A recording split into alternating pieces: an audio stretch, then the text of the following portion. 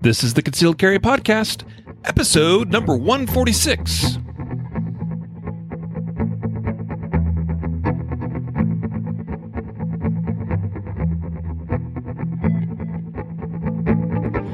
Welcome to the Concealed Carry Podcast, part of the ConcealedCarry.com network, and I am your host, Riley Bowman. And today I have on the show with me a very, very, very special guest. His name is Mike Seeklander. Welcome, Mike. Hello. How are you doing today, man? I'm great.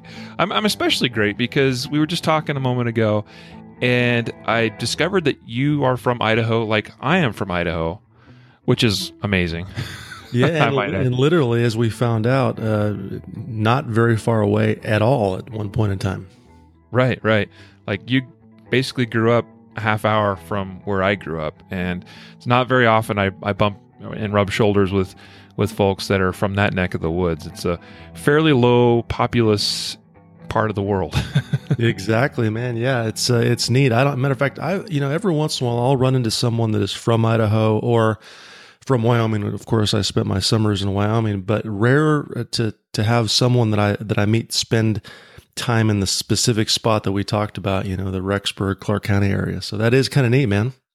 Yeah. And growing up, I'm sure then you're probably pretty familiar with Salmon and Mackay and some of those areas, Sawtooth Mountains, and I spent a lot of time up in those parts of the world, and then over on the east side in the Big Hole Mountains, up in the Tetons.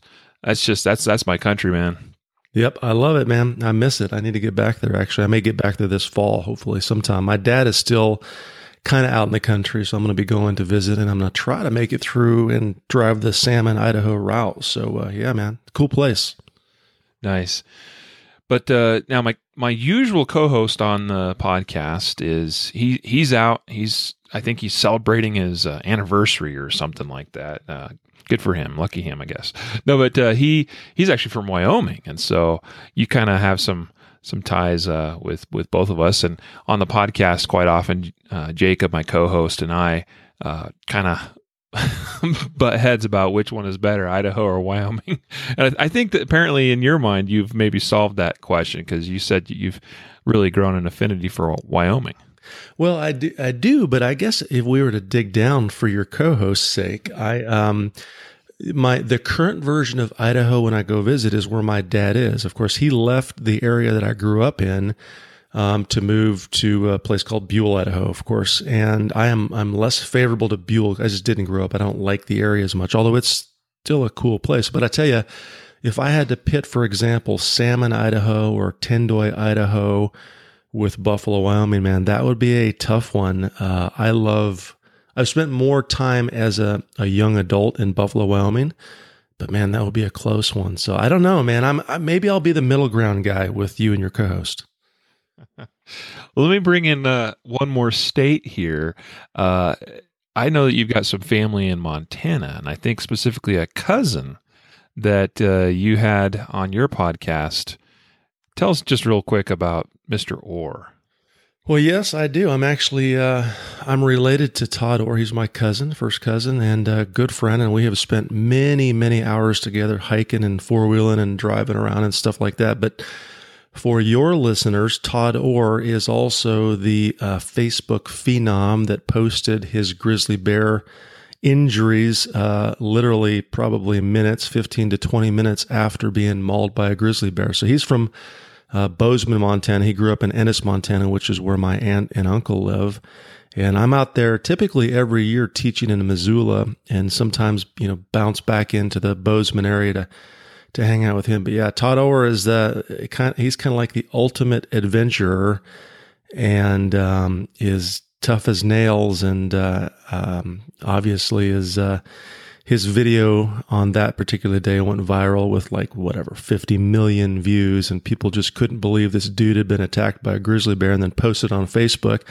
Well, that's just kind of dude Todd is. And he didn't, interestingly enough, a lot of people thought it was about the fame, and he was contacted by every major network known, and just basically ignored him and avoided him. Didn't do anything. Did a couple articles, but that's it. So he didn't care less about the fame. But, as you know, in that area of the country, sometimes we need to warn our fellow adventurers and hunters that, hey, there's an issue here, or there's a fire here, or in his case, there's a bear, and that's why he posted, so his Facebook friends could see that, hey, there's a sow grizzly and a couple cubs in this area. Don't run, don't hike Bear Creek today. That's actually the creek he was hiking. So great guy, though. Yeah. That was an amazing story. I followed him a little bit there, read what he wrote about the experience. Of course, saw the video. I think he might have had another follow-up video or something too, if I recall. But I couldn't believe his presence of mind, as he just survived this attack, which he's very lucky, by the way. I'm sure you realize that. I mean, growing up in that neck of the woods, you understand what a grizzly can do to someone. I mean, there's black bears, and black bears are one thing, but then there's grizzlies. And I've encountered grizzlies. You've probably encountered grizzlies, and you encounter one, and you stay away. Yeah, they're mean, big mean animals, and certainly when you run into a sow with cubs. Interestingly enough, he's had multiple charges. A couple that his bear spray had good effect. One in particular that he would tell me stories of before any of this happened. They got close enough where it gashed his jeans. He was wearing jeans. He works for the Forest Service, and it put a big long gash in his jeans and just barely scratched his lower leg. And I think that was actually a black bear in that particular case. But I remember him telling me he went to his mother's house that night for dinner and just randomly, calmly asked her if she could sew his pants up. And she's like, yeah. And she's like, well, what happened to your pants? He's like, oh, I got chased up a tree by a bear and he caught me. And he's just that kind of a guy. It's just like, yeah, just chased by a bear. And this is a dude that spends like almost every single day in the woods. He's a custom knife maker, but he's an avid handgun hunter. I mean, he's probably killed more trophy elk with a handgun than anybody I'm familiar with, at least that does that kind of stuff. But that's what he does. Cousin Todd is, and he's a boat surfer, a fly fisher, a snowmobiler, a motorcycle. He's like every 40 to 50 year old guy's dream to hang out and to be a dude like this. He's not married. Has had some relationships obviously, but just lives his life free and hard and enjoys it. Yeah. Well, folks, if you're interested, go back and check out that episode that Mike had on his podcast. Anyway, I'm really looking forward to getting into it with you today, Mike. But first, today's episode is brought to you by Guardian Nation. If you're looking for more training and better gear, join Guardian Nation today to be part of the fastest growing tribe of self-defense shooters nationwide.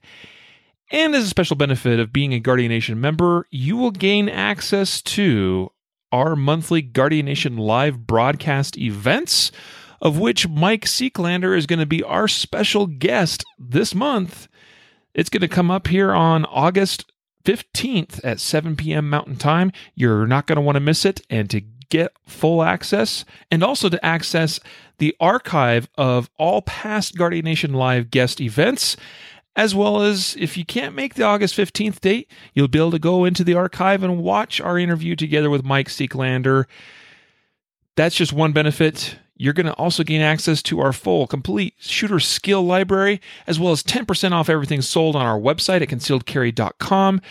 And each quarter, you're going to receive a box of shooting gear.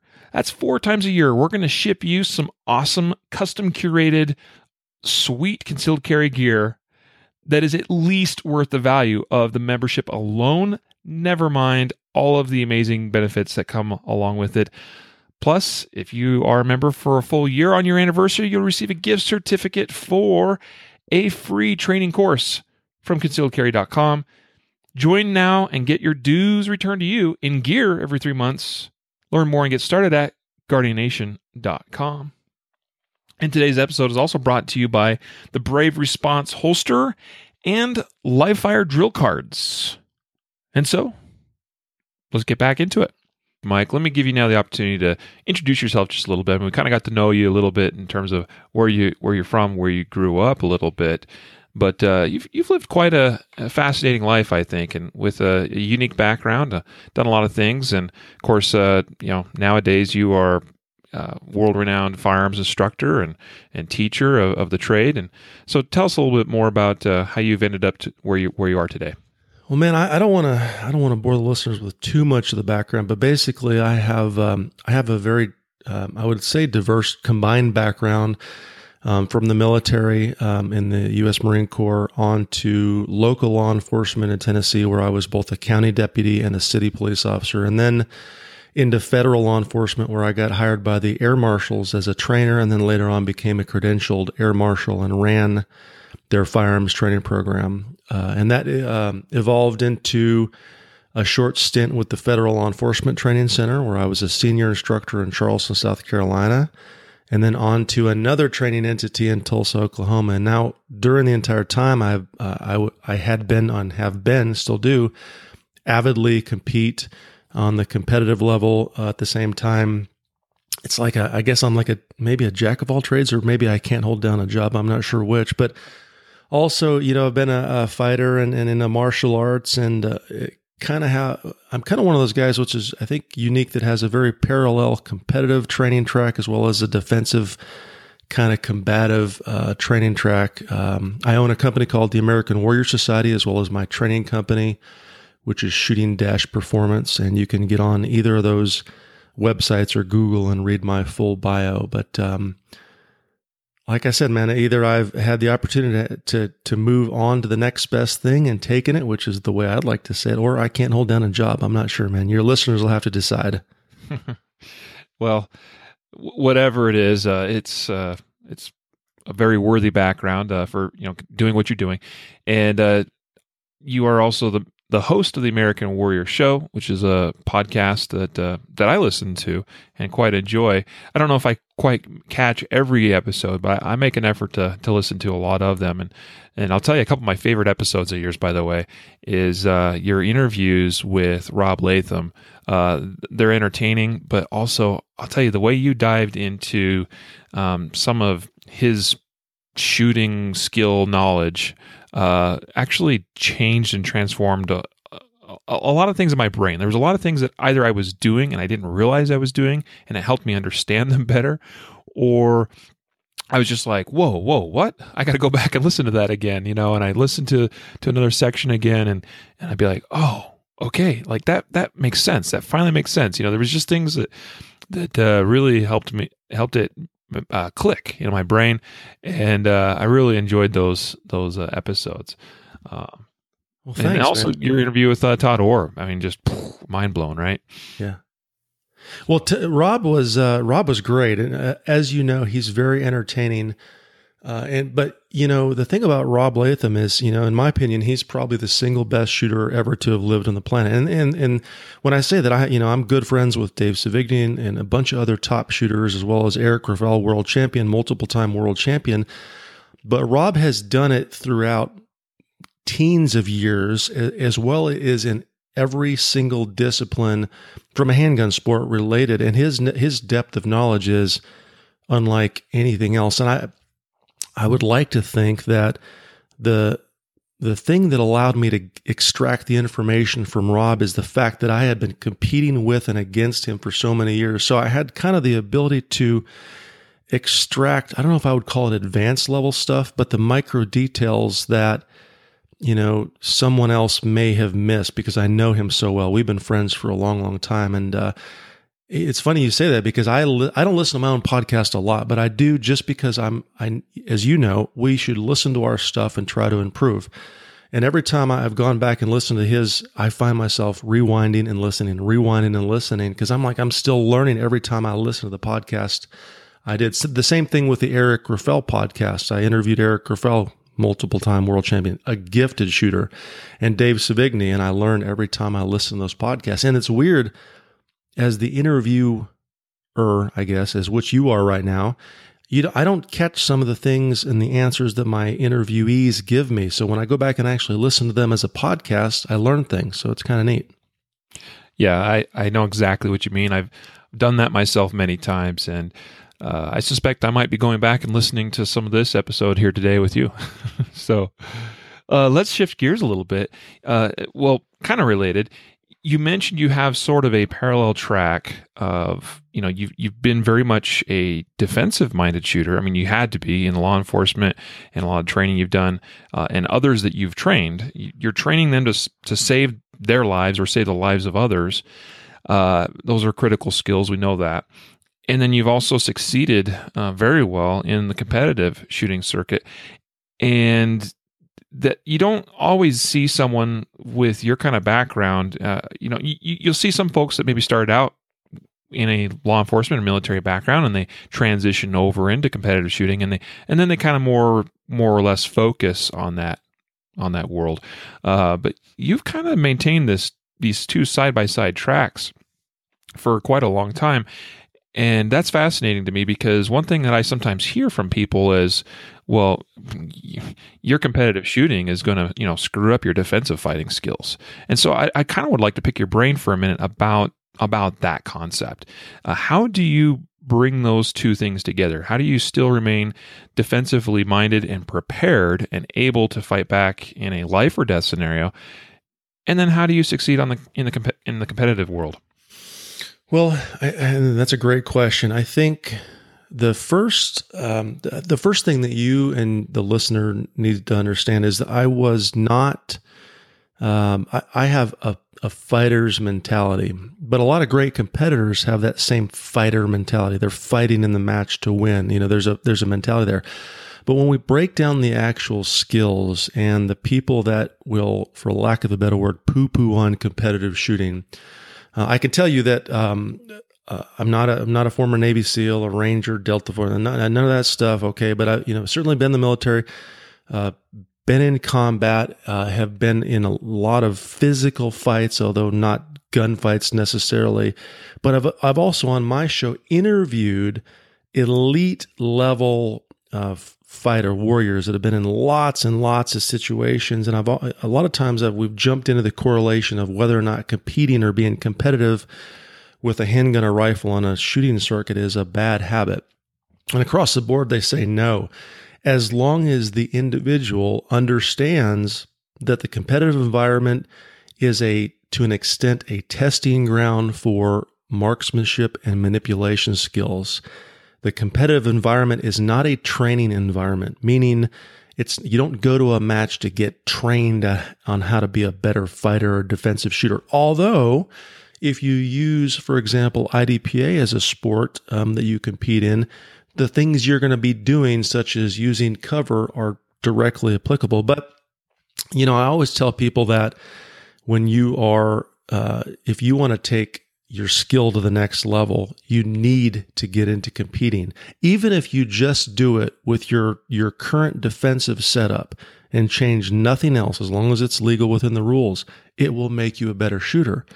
And the reason for that is once you get that bug and you shoot your first match and you learn to love it, you're going to want to practice more, and you're going to want to go to the range more, and you're going to want to compete more.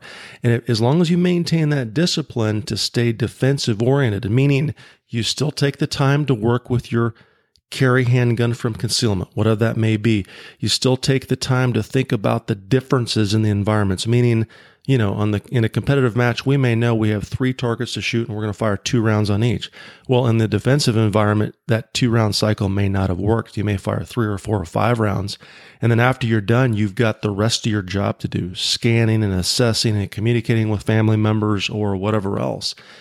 And I think as long as people make that distinction, there are no necessarily bad habits that they're going to develop, but they've got to have that distinction. They've got to realize that, hey, I need to focus some time on these things, but I'll tell you, the first time I was ever really shot at a lot of people, I think, say, for example, if you compete, then, you're just going to stand out in the open. I could tell you for a fact, I don't think any of your listeners would stand out in the open the second someone starts shooting at them or near them. It just doesn't happen. You try to tend to crawl into the ground or make yourself as small as possible. I think there's certainly a balance of the two. I didn't mean to be too long-winded on the answer, but there's a way to use competitive environments for combative skill sets. That's for sure. Yeah. Well, I'm glad you make that distinction. That's kind of what I see as well. I mean, I've been more of a defensive-minded shooter for a lot of years. And then just in recent, year or two, started getting very much into the competitive shooting world, and which I've become incredibly engrossed in it to where, I mean, it like consumes my life to a large extent now, as far as, a lot of times now what I'm thinking about is how to obviously do better. And, I'm shooting in a 2-gun match this weekend in Wyoming, I might add, in Cheyenne. So, the Magpul governor's match. You've done a lot of more like, I think, USPSA shooting, right? And maybe a little bit IDPA, or I started out in USPSA limited class, and I shot that for many years, and that was really my primary sport. Then I jumped into Steel Challenge, shot the Bianchi Cup multiple times, and then also jumped into 3-gun for a while, which is, I'm not an avid 3-gunner, but I jumped into it. But about the same time frame, I started shooting IDPA. In the last few years, I've shot probably a balance of about half USPSA, half IDPA. Awesome. So a lot of handgun skills there. And like you said, what competitive shooting teaches a person is how to become a better shooter. It doesn't teach you to be a better fighter. It teaches you to put, sights or gun on target and hit that target better, more accurately, and faster, which is a skill, I think, that translates over to fighting. I've had people on this podcast, though, that have told me, that's a bad idea to try to, incorporate, competitive shooting skills into the defensive world. And I don't think that's what we're trying to do. It's just an isolation of marksmanship and speed and accuracy. But I think we do recognize that there are definitely some, we'll call them training scars, that one might develop if they're not careful from competitive shooting, that we don't want to carry over into the fighting world. And could you touch on that a little bit, as far as what some of those scars might be, some of the things that you've witnessed, maybe even experienced yourself personally, and how we might avoid that? Yeah. Well, first of all, in answer to those that would say, no competing, that's going to develop bad habits or whatever. I tell you, if let's say we have, if we had 2 shooters right now, and I could pick a shooter to compete against. Let's say they were 2 equally skilled shooters, and one decided to take a defensive training track and maybe a few defensive courses, and that was his only mindset. And the other person, just a pure competitive shooter. They've, maybe they're a doctor, lawyer, or accountant. They've never been a fighter. They have no mindset. But then we take both of those people and say, all right, we're going to give you an end goal of solving this problem. I would choose more often than not the competitive shooter to succeed under stress with, let's say we could give both of these shooters some additional time to practice and training and tell them what the goal was. They would succeed, I think, in an event more often than not because of the pressure they had exposed themselves to in competing in matches. And also, you got to remember, a competitor's main focus is to learn to draw the handgun as quickly as possible and put hits on target as accurately and fast as possible, as well as to manipulate the handgun. That means to do reloads, clear malfunctions, or move to different positions as quickly as possible. So if you take that same mindset and that same person, you say, okay, instead of wearing some sort of slicked out race gun and race gear, I'm going to force you to put the gun inside your waistband, covered up with a t-shirt or whatever else. They're still going to have that same mindset, and their attention and their work toward the goal is going to be to figure out how to draw that handgun faster and better and smoother. So, they're going to be successful more times than not. And I've seen a lot of people in simunitions exercise that were competitive shooters that were in a law enforcement setting that dominated those simunitions exercises because of their ability to manipulate the handgun incredibly fast, to hit incredibly fast, as well as to do it off balance and while they're moving, because that's all we do in competitions. We do all of those shooting things while we're moving, while we're off balance in weird positions, and we got to do it fast and accurately. Yeah. Now that said, the training scars. So probably the single biggest training scar I see is in USPSA would obviously be full exposure when you're shooting, not paying any attention to any type of use of cover or protecting your body from incoming rounds. And the second one is a small one, but I think it could come out, and that is failure to follow through in the shooting. So at the end of the run, boom, boom, boom, boom, 3 or 4 or 5 shots, the person immediately drops a magazine, cycles a slide, catches the round, holsters up. Well, in a true defensive situation, we're still in the fight for seconds or minutes after the shooting has ended. So when I'm working with students, and this is in competitive or defensive classes, I'm always very adamant that they follow through on the sights and on the trigger. What that means is when they finish firing the shots, I want them to visually stay on the sights and physically on the trigger in a prep position for maybe multiple seconds afterward until they've made the absolute decision. Okay, I'm now done shooting.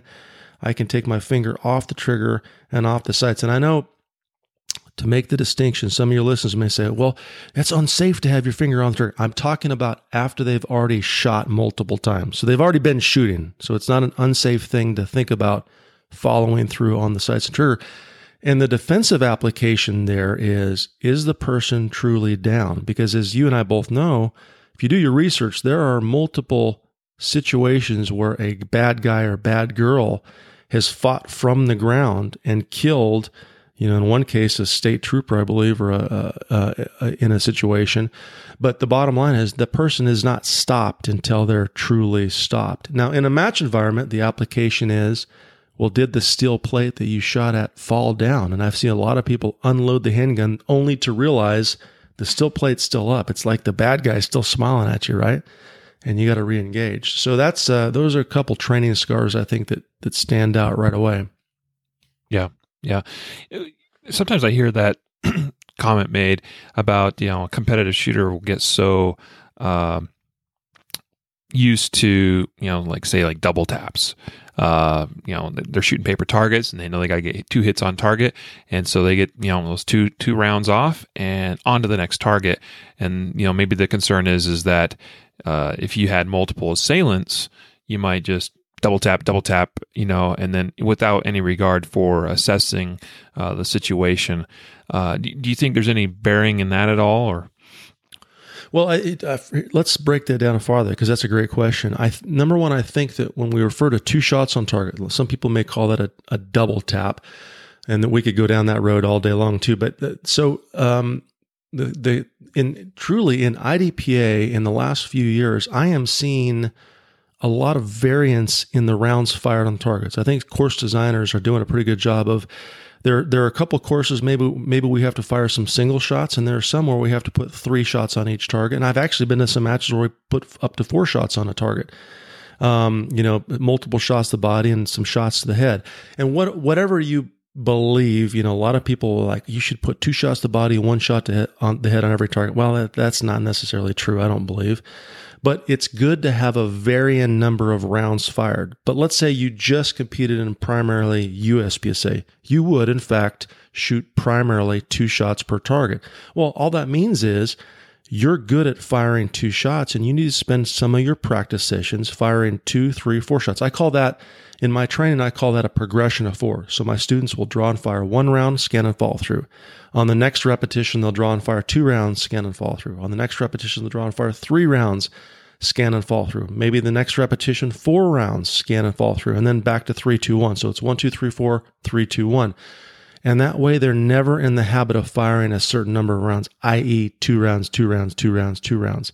So that you're right, there could be the possibility of developing that bad habit. And I'm also a big proponent of telling people, when you're talking about defensive stuff, firing until the threat of the person falls from your sights, meaning they're no longer in your sights and you don't feel a need to fire anymore. We're not stopping the shooting until we're 100% sure the shots have had their effect, right? Because that's probably the best way to survive that situation. You didn't dictate that, hey, I want to get in a gunfight today.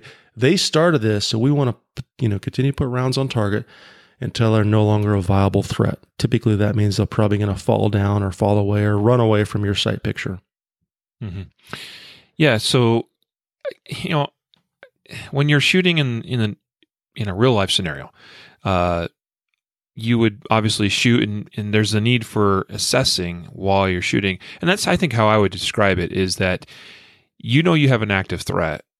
And chances are, if you recognize that threat and you've made the decision, I've got to now draw my gun and I need to eliminate this threat. I need to stop this threat now. You're going to draw and you're going to begin firing as quickly as you are able to. And the key there, I think, is you're not firing around and evaluating each round individually. I'm sorry to say. I mean, some would probably disagree with me, but you're more likely firing, and you're going to continue firing while you're assessing. So you're firing, the threat is beginning to fall. Maybe at that point you start slow your rate of fire. You see, that individual fall to the ground, weapon falls out of their hand, whatever. You're gonna stop firing, but you're gonna stay at the ready. You're gonna be right there, ready for follow-up shots if need be. Would you agree with that? Yeah, absolutely. I think, you really could liken it to a 5-shot recoil control drill or a bill drill for those that may recognize that term. And basically, you're going to access the firearm as quickly as you possibly can if you don't already have it in your hand. I mean, the rule of fighting, if you're going to get in the fight, is get the gun in your hand. And then when you're in the middle of the shooting sequence, you're literally pressing the trigger. And the way I try to describe it to the students is and you can see this on a paper target. You don't need to go, to fly overseas to Iraq today and go shoot a bunch of ISIS guys and get into 18 handgun fights to experience this. Go out on a cardboard target, set it up 5 yards away, and press the trigger. And what you're going to watch is the front sight bounce up and down in the center of the chest. And in essence, basically, your job in a fight, it's similar to a punching fight, is to make that front sight bounce up and down, keep that front sight centered on the chest or the available target area until there's a response. And then, I think we as trainers have learned we don't shoot necessarily to kill, or we don't use that term. If they die, they die. They made the decision to get into the fight with you, to harm you and your family members. But basically, we shoot until they stop doing what they're doing. Whatever that means. They may say, ow, and turn away and crunch down because you hit them a couple times. They may fall down. They may lean against the vehicle. They may run away from you. But once they stop doing what they're doing, then you stop pressing the trigger and the bouncing ball, i.e. the front sight, stops moving. And then from there, you go into your post-engagement things, whatever that is. My opinion is you should follow through on the sights and trigger to make sure your brain isn't lying to you and they are, in fact, no longer able to hurt you. And then from there, maybe look for additional threats. We know statistically, if there's one bad guy, there's probably a second one in most cases. Look around you. I want to find my family member. I want to make eye contact with my family members. I want to see where they are. Maybe I can hear them. Maybe I can't. Maybe the noise of the gunfire precluded that from happening. And then go from there, if that makes sense. Yeah, I'm reminded right now of this. It's essentially a surveillance video, but it's inside a home. And I don't remember where the event exactly occurred. And I don't know if you're familiar with this one, but it was not too long ago, maybe 5-6 months ago. And it was a home invasion. And there's 2 different angles, I believe, of the video cameras. And you see from one angle, which I think is kind of from the door area, and then you see another one that's from the side. And you see these 3 guys, home intruders, and 2 of them go one way. There's another one that's kind of hanging out in the middle of the room. And then you see the homeowner from the back emerge, and she begins firing at him, at this guy kind of hanging out in the middle. And she chases him basically towards and out the door. And there's a couple things I find really interesting about this video. And you can feel free to stop me if you recognize this video, but the 2 other thugs run in front of her from the left to the right. And I don't even know if she's totally aware of them or not, because she stays completely focused on this one guy she's chasing out the door. And, she's firing, and he's running to the door, and she's firing, and he's out the door. She follows right behind, gets to the door, closes the door. And I don't even know if she's seen these 2 other guys that ran sideways. And now they've exited the home, but I got to ask the question, how do you know that? And, so your after action drills, your scan, your follow through, all that is really important. And so this is where I think you and I would definitely agree, as far as if you are a competitive shooter, but you're also concerned with being defensively prepared, you've got to make sure that you're spending time going through these, we'll call them drills, as far as you're at the range, you're training, you're shooting, and you're performing those after-action drills. Yeah, man, and I have 2 really I think, key comments. And if the listeners tune in, they need to tune in right now because I think these are keys. Number one, the original after shooting follow-through process that I learned to mimic before I was a big defensive trainer or whatever else, I actually learned by watching Jerry Barnhart, the burner, multiple-time national champion. And he was a competitive shooter, only competitive shooter, never had any military or law enforcement experience. But at the end of his run, he was so focused on his target his front sight and his gun, he would do an after-action scan that was amazing. Now, of course, he wouldn't check his six, which we would tell our defensive-oriented shooters. You need to look all around you. You need to move to cover, stuff like that. But he was ultimately focused on the front sight for just several seconds. And so he would make a makeup shot on a piece of steel that didn't fall down or a target instantaneously because he was looking for it. He was looking for that, for lack of a better way to put it, threat to still be up. So I learned and mimic that. And you keep the gun up the entire time. There's a competitive advantage there, believe it or not. From a defensive standpoint, it's a huge advantage, and you got to follow through. But I'll tell you that the second part to that equation is, and this is, in my opinion, the single most important thing other than marksmanship and manipulation skills and motivation that you can get from competitive training is information processing. And I say that it's like any one of your listeners that's ever been to a match. If you've never been to one, you got to go to one. But those that have gone to a match and post feedback or send you or I comments, because I'd like to hear back from people on how lost you felt in your first few stages. Or maybe, let's say you go to a Saturday club match. I bet your answer to me would be, Mike, I don't remember any of the stages and I don't even know where half the targets were. The buzzer went off and I lost everything. Okay, that's your first match. Now, your 100th match, your first national championship after you've been doing this a while, you're shooting targets, you're aware of the sights, you might be able to hear one of your competitors behind you mention a word or talk. I'm having awareness, and this sounds stupid, man, but it's true, of an eagle flying over kind of in front of my vision as I'm watching the sights and monitoring them on these targets as I'm firing. So I'm so hyper aware of everything that's going on. My information processing ability has just doubled exponentially.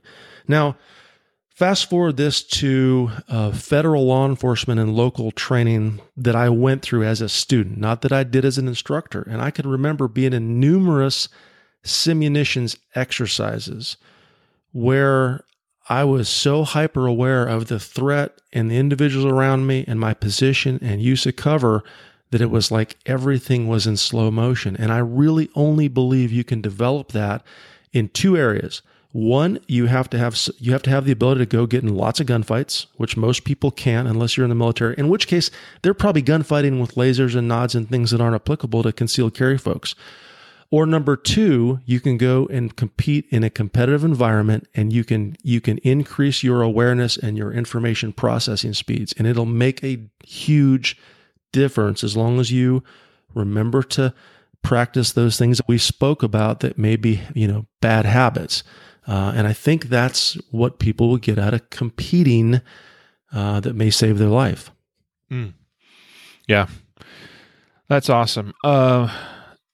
So that's going to, I think, come back to us here in our discussion in just a moment.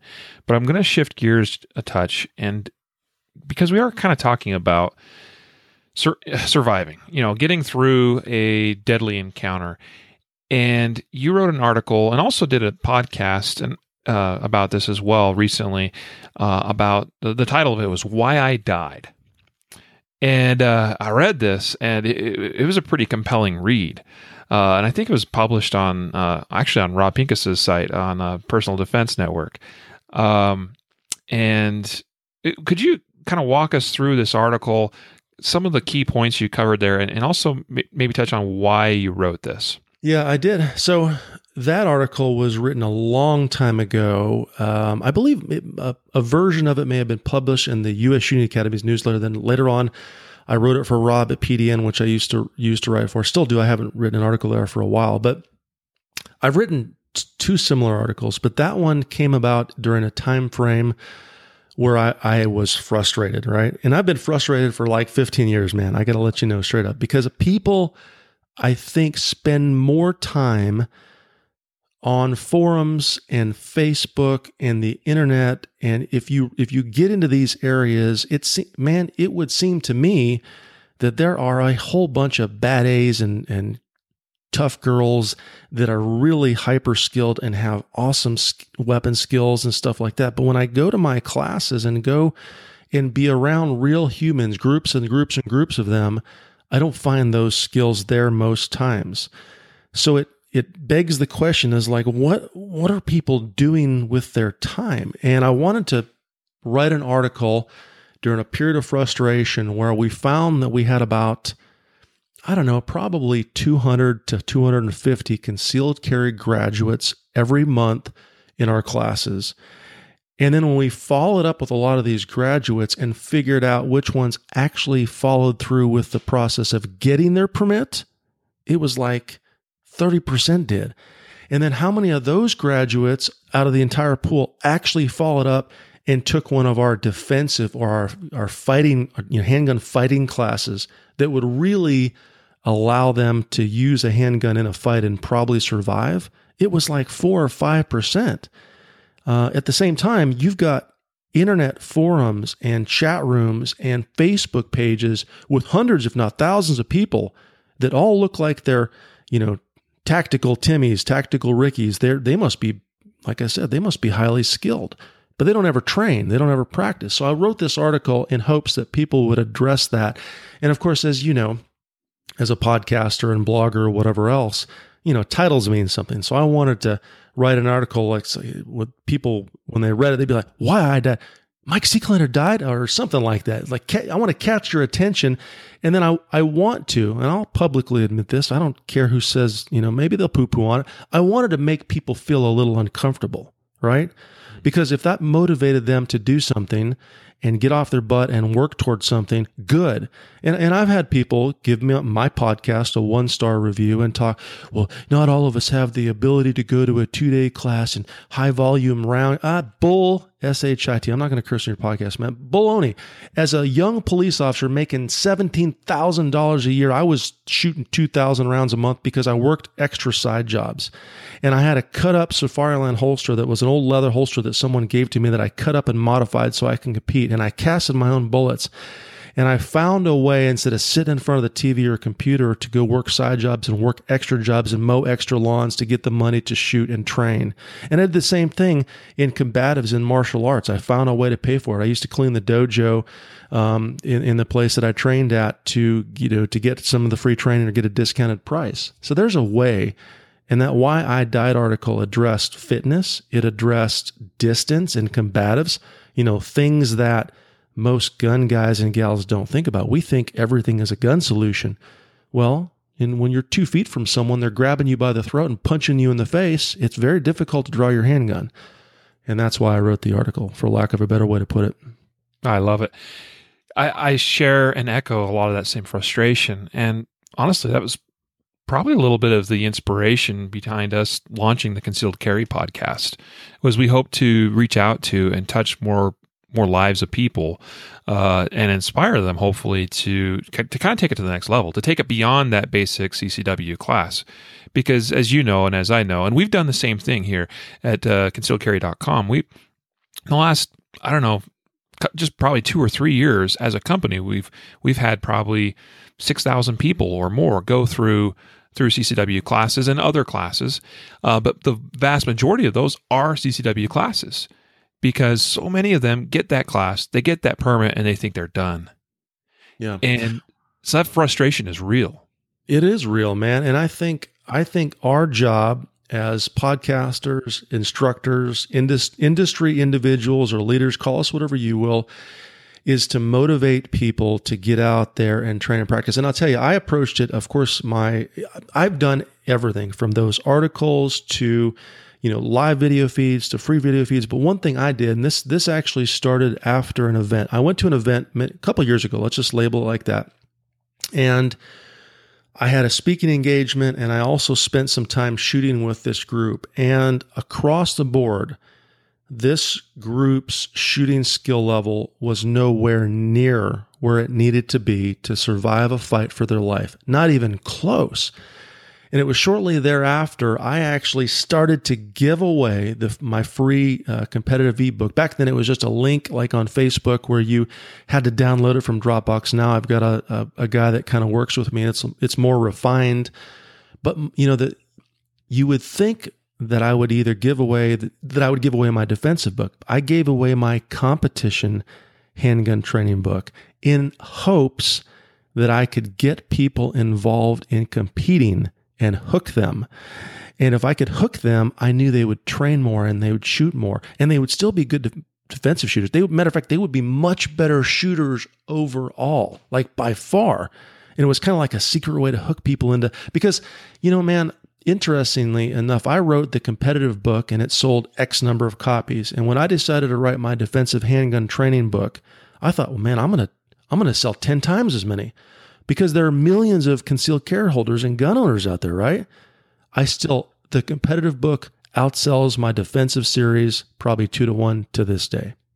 Wow, that's interesting. It's because it's their hobby. Because competitive shooters, they love that. They're into reloading and shooting and spend the time and ammo. Their hobby. So they'll buy the training material. They'll spend the money on it. Defensive concealed carry folks, a lot of times, and not everybody. Some of your listeners right now are hardcore. They're out there training, practicing, maybe today. Yeah, God bless them. But man, across the board, we need to wake up. We need to get out there and get people into this stuff. Yeah.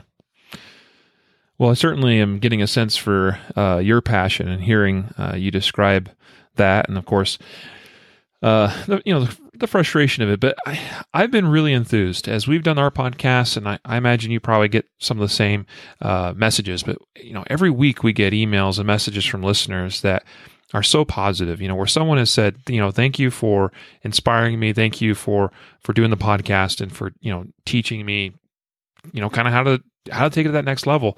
And I hope we can see that continue. I hope that more and more people will take it seriously. And this is going to be another focus for me personally. I mean, I've always been kind of fairly in shape, pretty decent in shape, but I'm far from being where I truly need to be. And I like this part of your Why I Died article, because that's actually one of the first things you talked about was fitness, of how important it was that a person be physically in good shape, physically able to fight. Because as I'm sure I'm well aware, I've done some hand-to-hand courses where you get into some of these sparring matches, right? And yeah, if it's 30 seconds long, that's one thing. But we did an exercise once in a class I attended where we had to fight for a solid 5 minutes, like truly, genuinely fight, right? And I'll tell you, I got through that okay, but you are winded and you are beat. And there are those there that you're looking at that, at one point in the class, they were kind of putting on this air of, well, I'm pretty big and bad and tough. And they get to about minute 2 and they are just huffing and puffing and can't get their arms up anymore, And so physical fitness is really key. I'm curious, what is your trick and how, not necessarily a trick, but how are you trying to stay physically fit? Well, I'll tell you, man, first of all, I think I've finally figured out how to balance fitness with everything else. And so here's what I'm doing recently. And this is after years of evolution, whatever else. And it's no secret. Now, a couple things. I totally agree with you on the fitness thing. And if on my podcast, of course, I interviewed Craig Douglas a couple times, and I've also interviewed Virgil Literal, who's my local guy that I train with, and we do gun grappling. And one of the things that I want people to consider exposing themselves to is full contact gun type grappling. Obviously, it's with a safe gun. You need to listen to the podcast to learn more. Because if you want to experience true redlining, where your engine is redlining to the point where it's horrific, it's a miserable experience, you've got to do that, where you're really getting punched and you may really have a training knife come out and someone may simulate cutting you. And if they get the gun out and you hear the gunshots going off, that gun's pointed at your head. And it's a horrific experience, and it's such a physical, taxing deal. You just got experience to do it. And once you do that, you'll realize right away, I have got to address my fitness on a daily basis. So I have evolved to spending time going through cycles. So basically, my cycle is I go through a strength cycle. For example, I also go through typically a general fitness cycle, and I focus on functional things. So for example, instead of getting on a treadmill or running the stairs, unless I'm in a motel, I'm hitting Bob, my striking bag, right? My cardio sessions, instead of going out and going for a run or whatever else, I'm in a jiu-jitsu class. So I'm functionally finding things that allow me to learn and get better at my combatives and work my fitness at the same time. And there's a big difference between fighting fitness, the ability to go roll for 5 or 6 or 10 minutes, like I did just the other day with my coach, or to be able to run on a treadmill for 10 minutes. Even if you run hard, there's a difference. I also do think, you've got to do something every single day, excluding maybe the weekend days. So every single day, you should be doing something in relation to your fitness, and then let that evolve from there. So typically my week is 3 days of MMA / jiu-jitsu or striking skills. Some of it may be at my house where I'm working 2 to 3 minute rounds really hard on a bag for 40 or so minutes. And then 2 to 3 days a week are whatever cycle I'm going through to supplement that stuff. It may be 6 to 8 weeks of a pure strength cycle that my strength stuff is developed by a company called Atomic Athlete, great guys. Or I may be going through a generalized body weight fitness cycle, which I am right now, which we use in our Warrior One program. So that's typically what I'm doing these days. Awesome. I appreciate you getting into some of the, you didn't get terribly specifically, but some of those specifics I think are really, really great. I mean, talking about kind of your day-to-day routine, working the bag like you do, that's really good stuff. Let's shift now a little bit to, I think, a related topic. We're talking about fighting, talk about, gun grappling, rolling around on the ground, getting dirty. What about weapon striking? This is a skill that, to be honest, I don't think I've ever really talked about much on our podcast, not extensively at least. And so I'm curious, if you would take a moment and talk about weapon striking. Now I know there are those out there that would say, why would you ever use your gun to strike a person? I could, knock it out of battery and then it's not going to be able to fire when I need it to, maybe I do something to break the gun. I've heard a lot of different thoughts and opinions about this, but when you are up close and personal with someone, you are in a fight. Your number one goal is to win that fight. And so how do you incorporate weapon striking into, we'll call it your tool bag of tools, in winning a fight?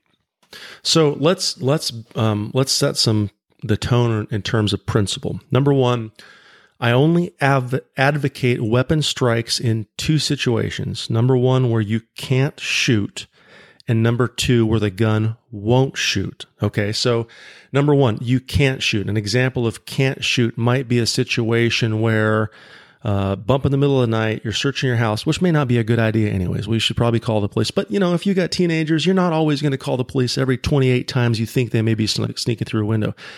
And you encounter a person at very, very close range, but you're not certain of who they are or what they are. This may be your 17-year-old idiot teenager, or it may be a viable threat in your home. You can't identify. You're in the dark hallway. Something happened. They came out, they came from the side of you or whatever else. You're too close and probably unable to shoot because you haven't identified, but you got to do something, right? So either you're going to strike with a gun or you're going to strike with the hand and pull the gun to what I call a retracted position. So for your listeners, if you could imagine holding your handgun at chest or high level, just below maybe the sternum of the notch in your neck in a two-handed grip, I may very well, before I let go of that handgun with one hand, I may take it and drive it straight into the person's, that same notch in your throat, into the throat area, which probably won't kill them. It'll certainly have an effect, and it may drive them back, which would give me time to activate the weapon-mounted light and make a decision. Or I may step offline. So when I practice stuff like that, I practice that by striking, gaining my distance to the rear, and then pressing the trigger. Then I may practice striking, the same thing. Basically taking the handgun in a two-handed grip and driving it straight into the bob. And I'll be happy to do a video if you guys want on this. I actually did a Facebook Live on it not long ago. And then I'll move left and right and practice it. The second version of the strike is basically where I practice doing that with two hands, and then realize it's not working. And then I take the handgun, retract it to the extreme close quarter position, something very similar to what Craig Douglas teaches, and then use the palm of my hand to basically strike up into the face or the eyes. And it's kind of like stiff arming. And you'd be surprised at how effectively you can keep your handgun from someone when you're doing that stiff arm. Okay. Now, another case where you may do a weapon strike is a situation where you can't shoot. So let's say you're in the same situation. You're in a very close range with someone. They jump out. They're there for whatever reason. Maybe you're in an aisle in a Walmart parking lot or a Walmart store, right? And you're with your 8-year-old kid. And in this battle, in this fight, you realize I want to shoot the person because they're a bad guy or bad girl, but I don't know where my 8-year-old is. In that particular case, I've got a gun in my hand. I may very well use it to strike with to get that person off me until I can clear, once again, figure out where my loved one is and then make the shots. And then last but not least, like when my students are on the line, we're shooting at close range and they run out of ammo. A lot of people will run out of ammo and the slide locks to the rear after that last magazine. They'll just kind of stand there and administratively put the gun away. I'm always telling my students to look for the next magazine, like reach down, try to find the magazine. And the second you realize you don't have one, retract that handgun. And you just went from having a gun to shoot someone with to having a really good hammer and being prepared to strike with that hammer right into someone's face or their teeth or their throat because you're that close to them that the situation may warrant it. So now you ask, well, what happens if I break my gun and I put the muzzle out of battery? So my original weapon striking article, I think I wrote for PDN as well. I'm like, well, let me test this. So I took Bob to the range and I actually had a big 2x4 and I practiced striking and shooting. And then I practiced striking as hard as I could on basically, it wasn't a 2x4, it was actually more like a 2x8. And two things I found. Not a single time did the gun ever go out of battery and not go back into battery. It fired every single time. And I tested an XDM, a Glock, and a Smith & Wesson M&P. That article's, I think it's on my site as well.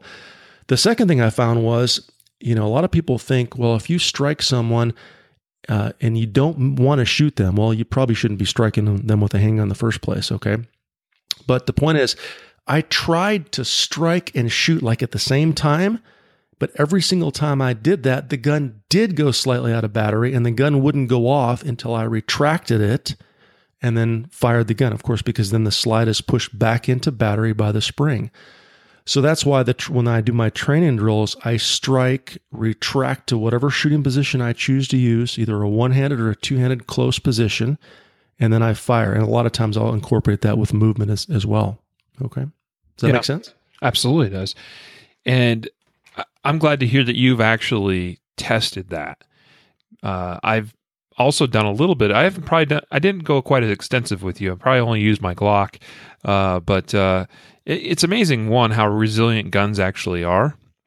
And by that, I mean, just the that sudden motion of striking an object with the muzzle of the gun and then retracting it back is almost enough to, it goes back in the battery. It's pretty simple. I don't think that it's rocket science, but I hear that so often about, a gun's going to go out of battery and then you're going to be hosed. And it's like, well, chances are if you're already striking someone, you might have to strike them again. And if it's gone out of battery, which is, I think, unlikely, well, keep striking them until, That's right. And until you get that distance you need, do your IAD, your immediate action drill, and then, get back into to the fight, shoot if you have to at that point. Yep, I agree, man. I totally agree. And that's what I found when I tested it. It surprised me. I mean, I thought I'd have more malfunctions. I didn't have any. Right. I didn't have a single malfunction. Every single gun I tried went back into battery multiple times. Yep. Now, you mentioned Craig Douglas on your podcast. I love Craig. I have yet to take one of his classes, but I've followed him a little bit and, his teachings, if you will, his doctrine, and it's good stuff. I can't wait to get to one of his classes, and I've been working on also getting him on our podcast as well. Now, weapon striking, fighting, competition shooting, we've talked about quite a bit here today. One thing I still kind of had left on my list of topics I wanted to ask you about was you wrote an article too and I've heard you talk about it other times, the failure point cycle. And I don't think this is necessarily a earth-shattering stuff here. I mean, I've heard, there's others that talk about this, but I appreciate the detail you went into in writing this article and describing exactly the different steps of a failure point cycle. And so if you could touch on that a little bit, as far as what that is, what that means, and how we incorporate that in our training to push ourselves and make sure that we improve our skills. Sure. So when we're talking about competitive or defensive shooting, I think that everybody would agree, I hope, that the balance of speed and accuracy, I think Rob Pincus actually coined that term. The balance is always there. It's never necessarily, if we're talking about handgun shooting, either or, it's always a balance of both. And I would constantly get the question, well, Mike, should I be trying to shoot more accurately or should I be trying to shoot faster in this drill? And my answer is yes, no, neither, both. Because there's no one or the other. It's always a combination. So what that means is, let's say we're practicing on a drill. Let's say it's one of my very primary grip building exercises, my extend, prep, and press drill, right? And we're shooting at a humanoid shape. Let's say it's the IDPA target because it has a good representation of high center chest circle, combat, good effective combat hits. So our effective aiming area, what we determine as an acceptable hit, is that circle in that high center chest, the 0 area for those that shoot IDPA, right? So as we're working through our drill, our goal should be to extend the gun, build the grip. Of course, there are a lot of details there that I won't get into right now. Fire a shot and hit the acceptable aiming area. And if I'm working with a group of students, typically I would have them work single shots on the first magazine, 2 shots on the second magazine, 3 shots on the third. Now, let's say you're on your third magazine, and every time you extend the gun, you fire 3 shots. If you build the grip and you fire 3 shots, and you hit the target 3 times in the acceptable aiming area, your goal on your next repetition should be to do that same thing, but do it faster. Well, how do you do it faster? Well, you extend the gun faster, you build your grip faster, you pull the trigger faster, you try to see the sights faster, whatever that is. All right, so let's say you do this the next repetition, and you get your hits. So I always say, did you get your hits? If they say yes, I ask them what their job is. They say, to go faster. All right, great. Eventually, you're going to fail. You're going to be like, oh, boom, boom, boom. Oh, miss. The first shot was a total miss because I never got the sights into the aiming area, and the second 2 shots actually I hit. All right, so then I stop. In that cycle, I assess, well, why didn't I hit the first shot? Well, because I never stopped the gun. I fired before the gun got to full extension or whatever the mistake was. Okay, so now you've hit your failure point. At speed, you failed to hit your acceptable aiming area. So then I'm going to take a second to assess, what did I do wrong? How did I do it wrong? How do I correct that? Now, I may mentally correct it for a moment. I may stop and do some mini reps, some micro reps, maybe trigger management, maybe seeing the sights flash in front of my face, whatever, to fix that problem. And then I begin the cycle again. So I may slow down by 2%, fire 3 shots. Hey, I got my 3 hits. If you get your 3 hits, what's your job? To go faster. Do it again. Does that make sense? So we're always going through a cycle of hitting our acceptable aiming area, yet trying to do it faster and find time. Maybe we find it in the draw. Maybe we find it in trigger management. Whatever. We find the time in the technical details behind the skill we're working on. Mm. And so obviously, if you get your hits, your job is to go faster. But the other piece I think is so important that sometimes is missed is if you did not get your hits. I think a tendency with some people, especially if they're practicing or training by themselves, and if they haven't really developed a regimented training routine, if they get to that point, that failure point, the tendency sometimes is to slow down. Okay, all right, I'll just go back to where I was before. But really what you should do is you recognize that failure point, and then you need to analyze and figure out, why did I not get my hits? That's exactly right. And one of the things is speed is relative. A lot of people say fast or slow. Well, what is fast or slow? Fast or slow to you may be different, than be different than fast or slow to someone else. So don't get wrapped around the wheel on going slower or going faster necessarily. If you're failing in your failure point cycle, and the failure point cycle applies to any drill, right? If you're failing, you need to focus visually, kinesthetically, physically on what is causing that failure, not necessarily on in your mind just going, okay, I need to go slower. No, going slower is not the solution. We can make mistakes slow. We can make mistakes fast.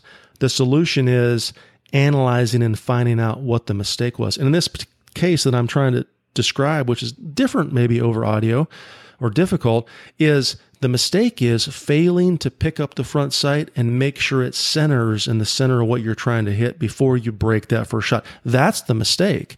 So we can fix that without having to think about going slower necessarily. You know what I'm saying? Because fast and slow is a relative term. Mm-hmm. Very good. Awesome. Well, this has been great, Mike, and I really appreciate you coming on with us. Is there anything that you'd like to add to anything we've covered up to this point?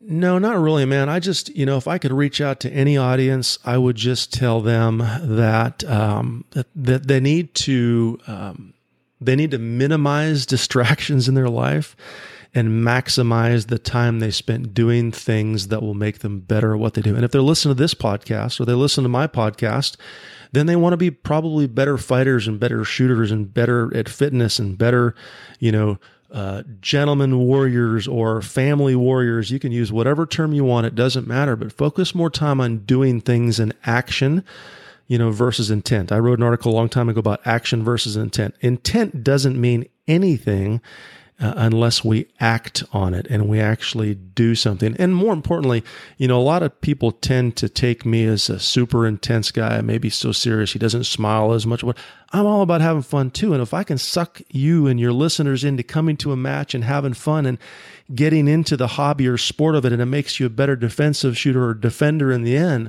then I've done my job. So have fun with it too, folks. Find ways to play games and enjoy yourselves, and find reasons to try to take yourself to the next level and explore other areas. For God's sake, if you're not into combatives, get out there and find a good MMA dojo, buy a pair of MMA gloves and get punched in the face a couple times. Develop your own little mini fight club wherever you live. It's just the way to get better. You got to expose yourself to things you're uncomfortable with. Yeah. Great advice. So to kind of get close to wrapping it up here, I have some, we'll call them rapid fire questions. So kind of looking for your initial sort of gut response on these. And this is sometimes fun, and I've done this somewhat with some other guests we've had on the podcast. But one question I almost always ask is, so I'll start off with this one, 9mm or 45? Neither. I'm going to pick 454 Casull. Well, that will definitely win a few fights. All right, 454 Casull. Not had someone pick that one yet. I like it. 1911 or Glock or SIG? Oh, man, I'm sponsored by Wilson Combat, man. I got to say 1911 on that one, dude. Specifically the new X9. There you go. There's my promo for my sponsor. I had a feeling that would come out, and I love the X9. I haven't got it hands-on yet, but I mean, just from what I've seen of it, oh my goodness. And you wait till you shoot it, dude. I'm telling you, I know they pay me to say that. They don't really pay me. They pay me to be honest, but the X9 is an incredible little high cap gun. It is, it's incredible. And I know you're listening, it's a Wilson Combat. I know it's expensive, but some of you own Porsches and Lamborghinis and cool cars that I don't own, and that's expensive. So if you want a really good gun, look at that gun. Favorite competition handgun? Well, right now, obviously, I'm shooting all Wilsons, but I tell you, I would also throw a bone out to my previous master gunsmith, Kevin Toothman, who built all of my previous competition guns. So I have a couple STI framed guns that he built that were phenomenal. I can't tell you they would be favored necessarily. They'd probably be pretty equal to my my Wilson Combat 1911 9mm, which I like to shoot the most. And the reason for it is they don't beat me up as much, and they're just so easy to shoot. I guess I'm just getting lazier in my older age. So probably one of those two guns. Nice. Favorite defensive or concealed carry handgun? Well, I just, and I don't want to sound fake. I just got my actual production version of the X9. If it performs as well as the original test model I got, very likely it will be it. But I will tell you right now, I also have a Smith & Wesson Shield that I carry on a regular basis that has, the reason I carry it is because it's the one gun that the Crimson Trace makes the light laser guard pro for. I really like having a light and laser on a carry gun that's still small. Now, if they make one of those for one of the compact 1911s I shoot, I would be either or would be fine with me. Nice. Best position or carry method for concealed carry? Wow, that's controversial, man. Most people know I tend to go back to the appendix position. I don't think that's for everybody, but I carry an inside the waistband holster in the appendix position right about 2 o'clock-ish on my body. There's some cautions with appendix, so don't follow me because I said to. Make sure you do your research on that.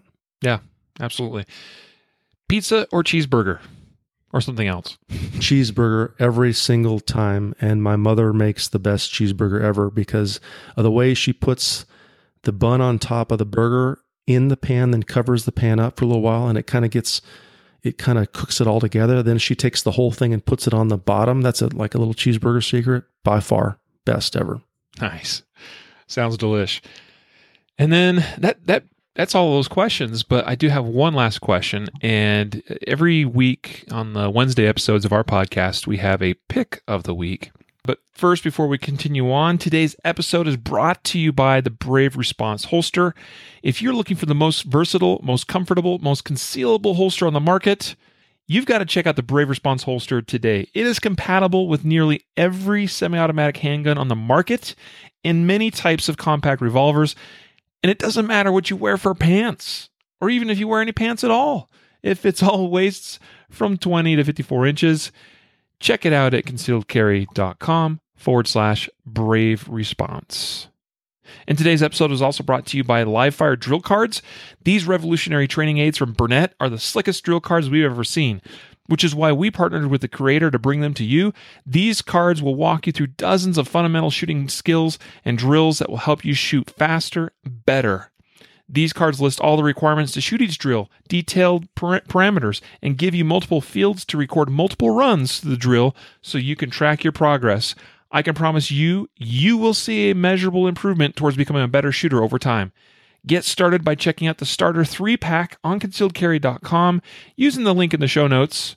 Hope that you will check them out. So I'm curious, Mike, what's a product? It could be literally any gun related or shooting product. It could be a book. It could be your shoes. You have a favorite pair of shoes. What's your pick this week? Man, that's a really, really good question. What would my pick be? And it has to be one pick?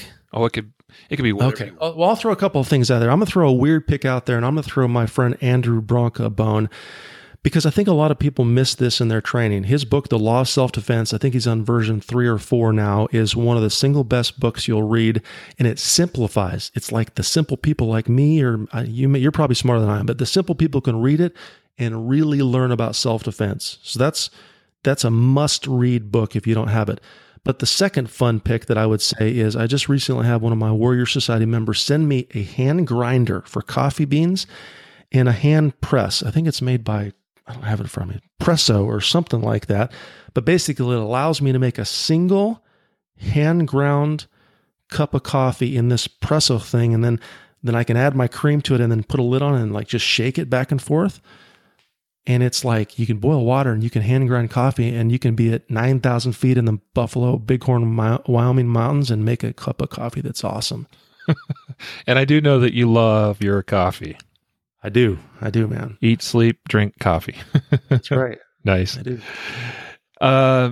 it's funny, your pick, your first one there is very appropriate because we just had Andrew on for we do our once a month, Guardian Nation live broadcasts, and he was our guest just a few weeks ago, or was it last week?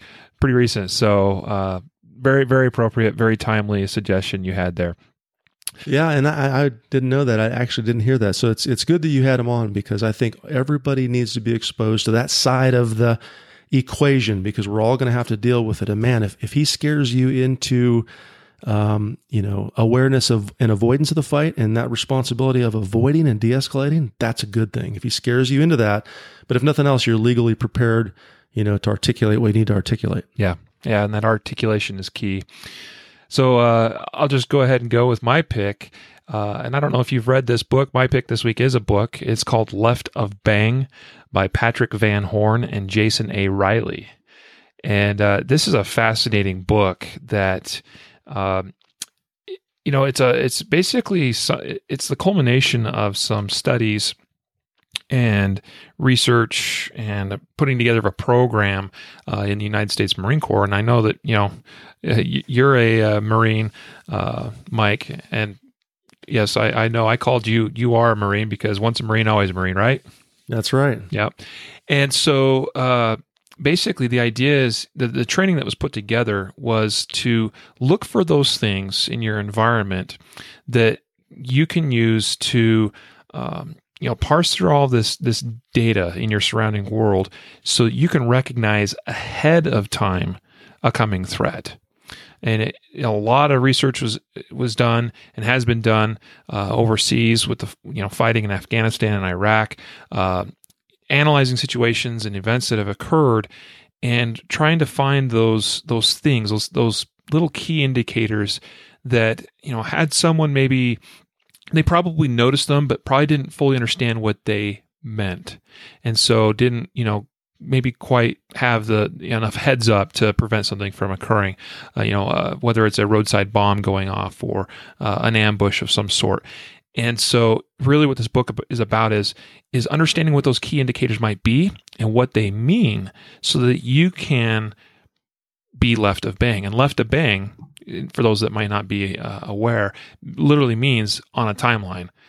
You got bang, where either a bomb or an attack, an ambush, or something happened, something bad happened.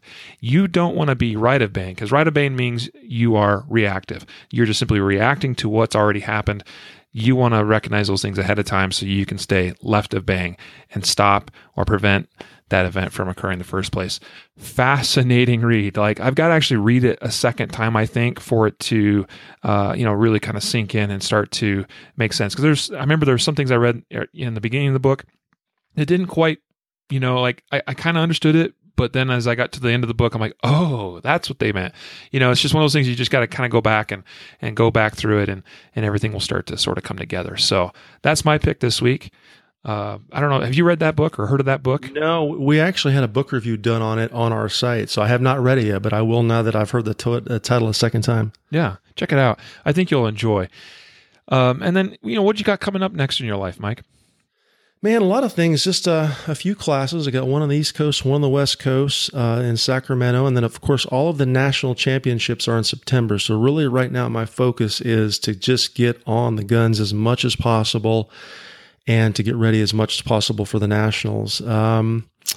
For your listeners may be specifically interested, I am jumping on Facebook Lives a lot more just to generate an awareness of some of the techniques and the thoughts and concepts that I focus on. I'm really trying to get into the live audience because it's one way for me to get in front of a lot of people and then have them able to ask and answer questions. Because with I put a lot of free videos out on Instagram or whatever else, but if I don't stay on the string and follow it, I don't have the opportunity to answer questions. And that's really what I'm trying to do. So they can follow me on my business page of Shooting Performance, American Warrior Society.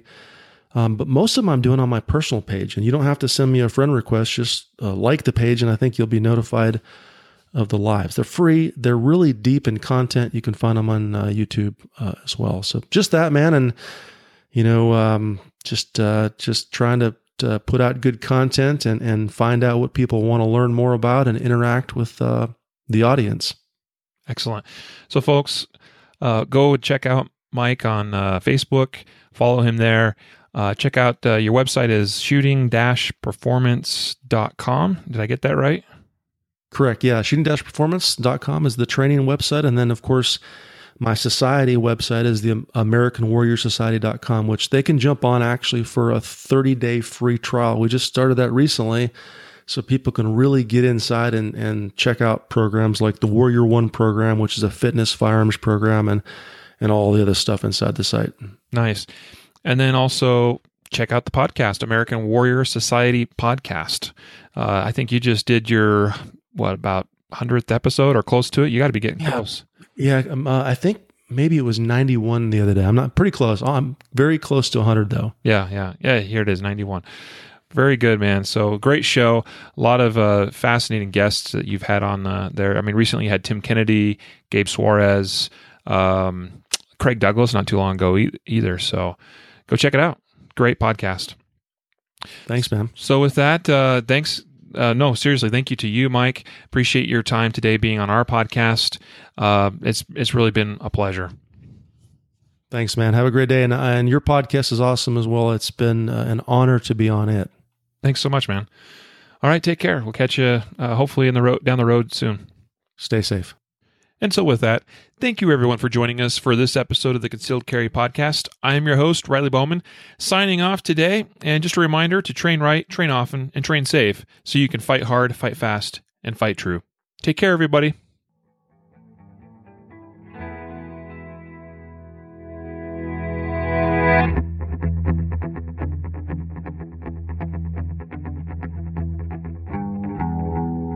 A reminder that laws vary from place to place, and we encourage listeners to seek local legal advice to understand applicable laws. The Concealed Carry Podcast, Concealed Carry Inc., ConcealedCarry.com, and their affiliates strive to share insights and stories about firearm-related incidents and laws, but things could be different where you live, or laws may have changed by the time you listen to this. We cannot be held liable for your actions based on the information shared in this podcast.